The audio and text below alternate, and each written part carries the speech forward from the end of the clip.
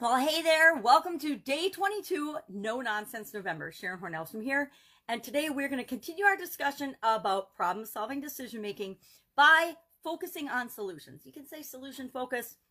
I say focus on solutions because it is, as much as we as human beings love to focus on the problems and talk about our problems and feel like victims and complain and bitch and moan about ain't it awful, the truth is, until we get to the solution portion of the problem solving decision making process, nothing happens, right? Until we get over and we should spend 80% of our time on the solution part of the whole process and only 20%, maybe 10% of our time actually identifying the beginning steps of the problem, focusing on what the problem is, never more than 10%, right?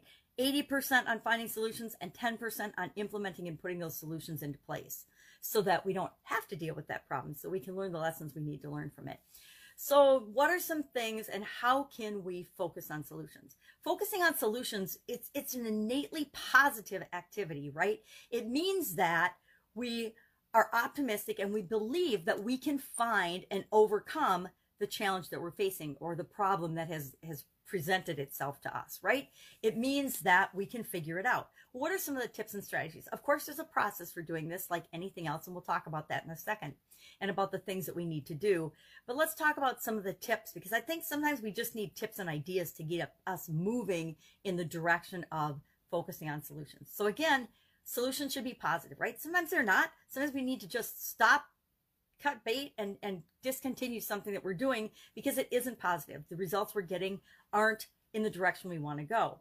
But there's things we can do. Number one, just get on with it. Brainstorm. Brainstorming is one of my favorite tools on the planet for a reason, because if we're brainstorming, we're being creative, we're focusing on solutions, we're breaking down barriers, we're breaking the problem down into smaller pieces if we need to brainstorm and find solutions. We ask for help when we need to. If we need expert help to help us find a solution to a problem, we can struggle and try to figure it out ourselves, or we can ask for help. We can find somebody that's faced the problem before and we can tap into their expertise and probably solve the problem 10 times faster than if we're trying to figure it out on our own.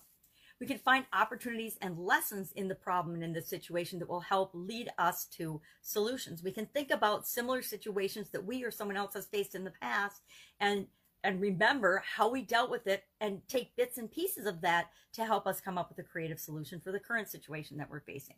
We want to be objective. We want to have a plan. We want to use creativity, because the more creative and open-minded we are, the more possible solutions we'll entertain or we'll even be able to see or look at.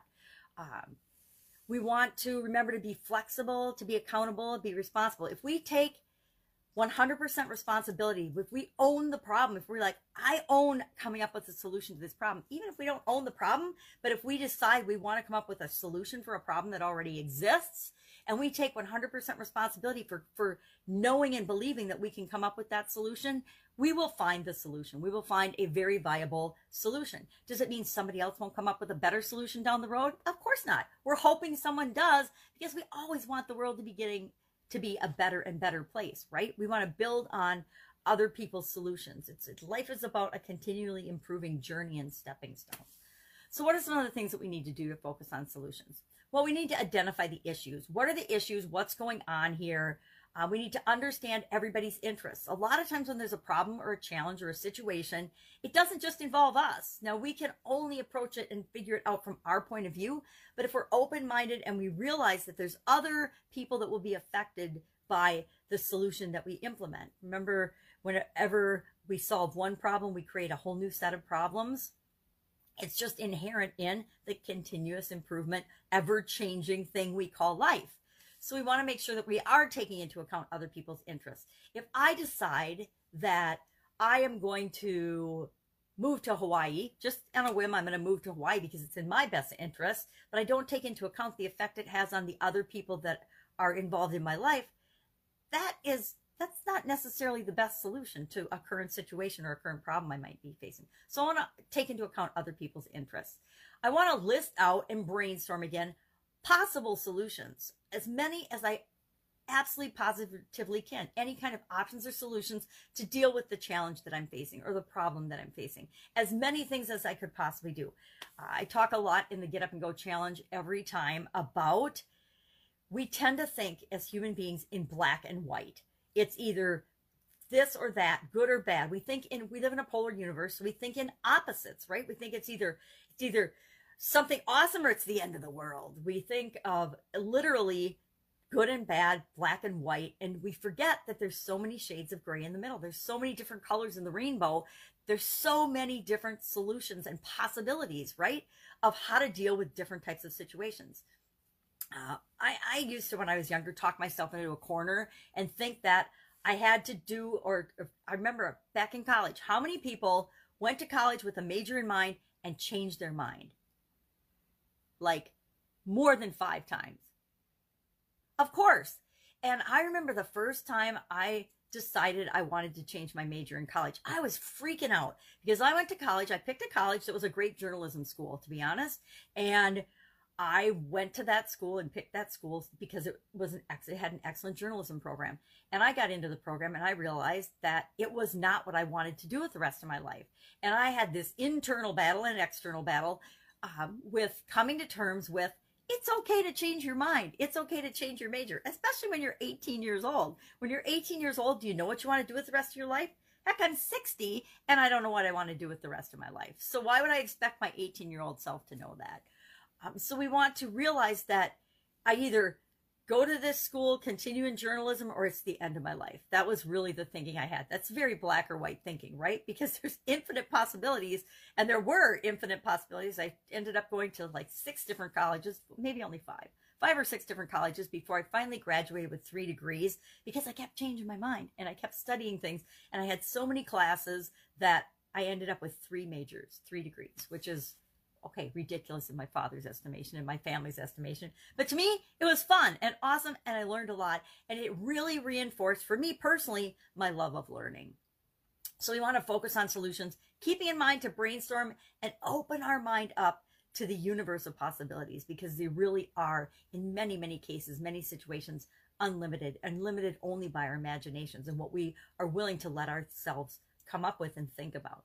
We want to document, once we select an option, we want to then evaluate all the options, right? Just like the problem-solving process. We're going to come up with all these solutions. Well, then we have to have a way of evaluating them. And I'll talk about the list of tools in a minute and different tools for the different parts of the problem-solving decision-making process, which focusing on solutions is one part of that, right? Just like decision-making is a part of it, focusing on solutions is a part of it. But we want it to be the biggest part of it. So then we're going to evaluate those options. We're going to select among the alternatives. We're going to pick one, because guess what? We can usually only act on one thing at a time. Now, if you have a whole team of people, you can act on more than one thing at a time. But if it's just you or a primary focus for your organization, you really probably want to pick one solution at a time and implement that, test it out, see what kind of results you're getting, document the agreements and the things that you're going to do, and then document and agree on things like contingencies, things on monitoring, things on evaluating, how you're going to know if it's working or not. And then when are your stop or do something else, throw in the towel on this particular solution or option? When do you switch to another option? Especially you need to and want to do all those things, because it's just like a science experiment. We want to test one variable at a time. We want to test one thing at a time. If I want to lose weight and I do 7 or 8 different things at a time and I lose weight or I don't lose weight, how do I know what's working or what isn't working? I do the same thing when I'm testing different supplements and things. I don't change my vitamins and my supplements all at once, or I have no idea what's working. I try to change one thing at a time, give it a test period, and then make a decision whether I'm going to continue or discontinue that particular supplement. We need to do and treat our entire lives and our businesses and our worlds like we are our own greatest science experiment. Because guess what? You are creating the life that you want. And so you get to decide all these things. A couple of things to keep in mind. We want to restate the problem as questions. If we restate the problem and we look at the problem as questions, our mind will give us all sorts of different answers instead of just one. If we state the problem as it's absolute, then we're actually reinforcing that the problem is bigger and more severe and probably not solvable, or will limit the amount of possibilities we'll allow ourselves to look at, or options we'll allow ourselves to look at. One really good strategy from actually comedy and theater is an exercise called yes and. So when you're brainstorming, somebody will say a thing, somebody will give an example of, say, let's think of a problem.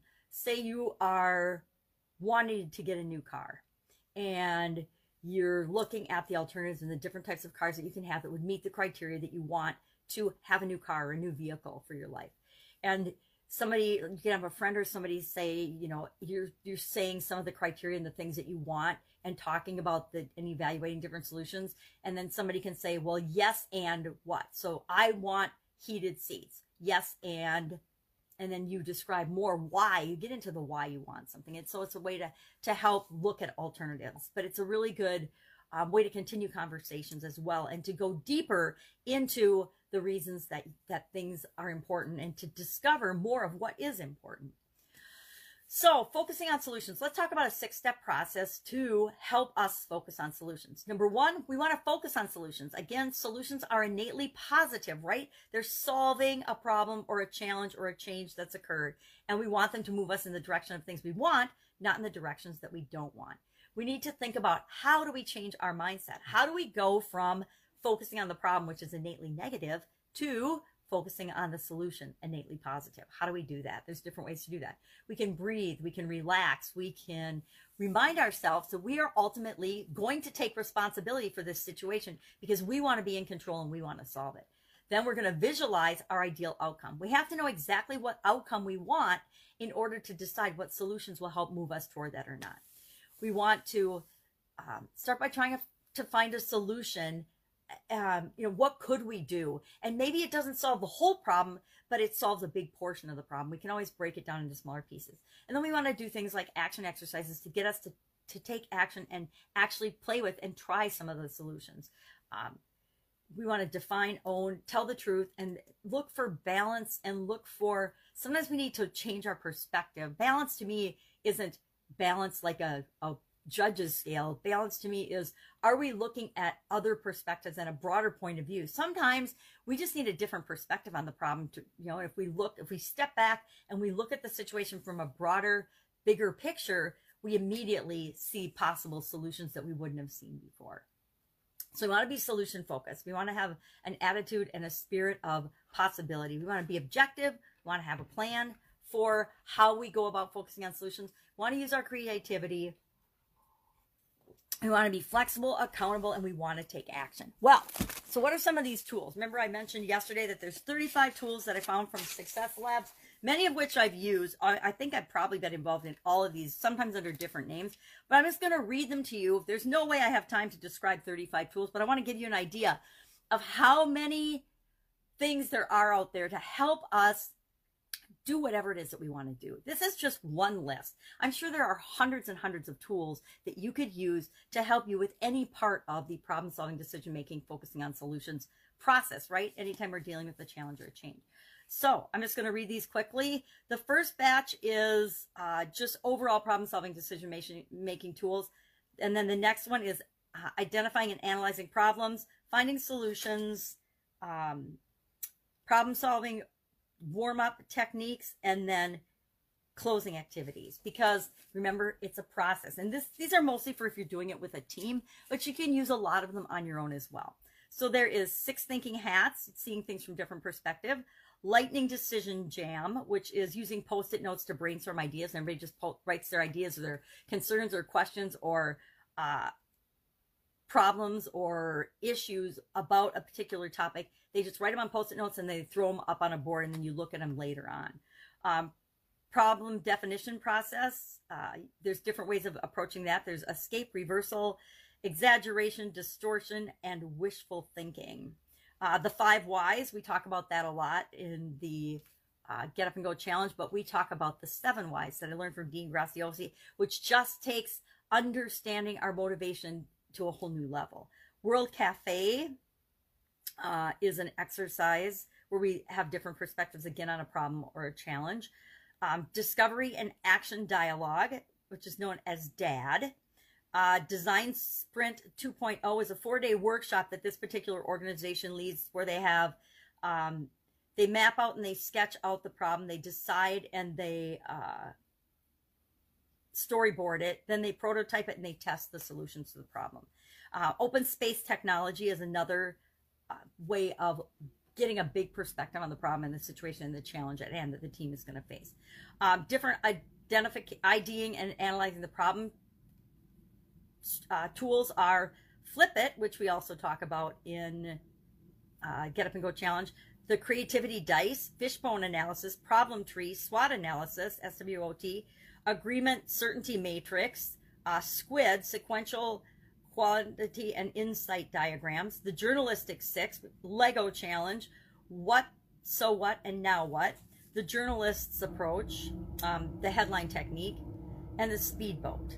Now, I've used many of those. A lot of them come from the quality function and quality systems and analysis, which I actually started learning in college and did throughout my corporate career and my business ownership. Super fun tools to use and really good for brainstorming. Fishbone diagrams, Fishbone, Speedboat, SQUID, Lego Challenge. A lot of them are really similar. The Journalistic Challenge and the Journalistic 6 are very similar. And again, I started in journalism, so that's kind of a framework that's inherent in my underlying psyche. Okay, so finding solutions, what are some tools that you can use? The Mind Spin, improved solutions. You do 3 rounds and different rounds of problem solving, but you play different roles in the problem solving process. My son-in-law just took his journeyman exam, and one of the things that they do as part of that journeyman exam for the testing is they're faced with a challenge and a problem, and they have to approach it from 3 different people on that job's perspective and perform the task successfully in each of those roles. I love that. That is such a powerful way to look at situations and focus on solutions. The 4-step sketch, which is review, start, design, variables, and detailed solutions. 15% solution, which is a strategy where you look for not the entire solution, but what can I do that's going to be really fast and can make an impact now? Get me 15% of the way to my goal.